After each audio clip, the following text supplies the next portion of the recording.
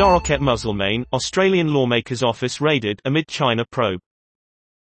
The state politician's office is the subject of an investigation by police and intelligence officials.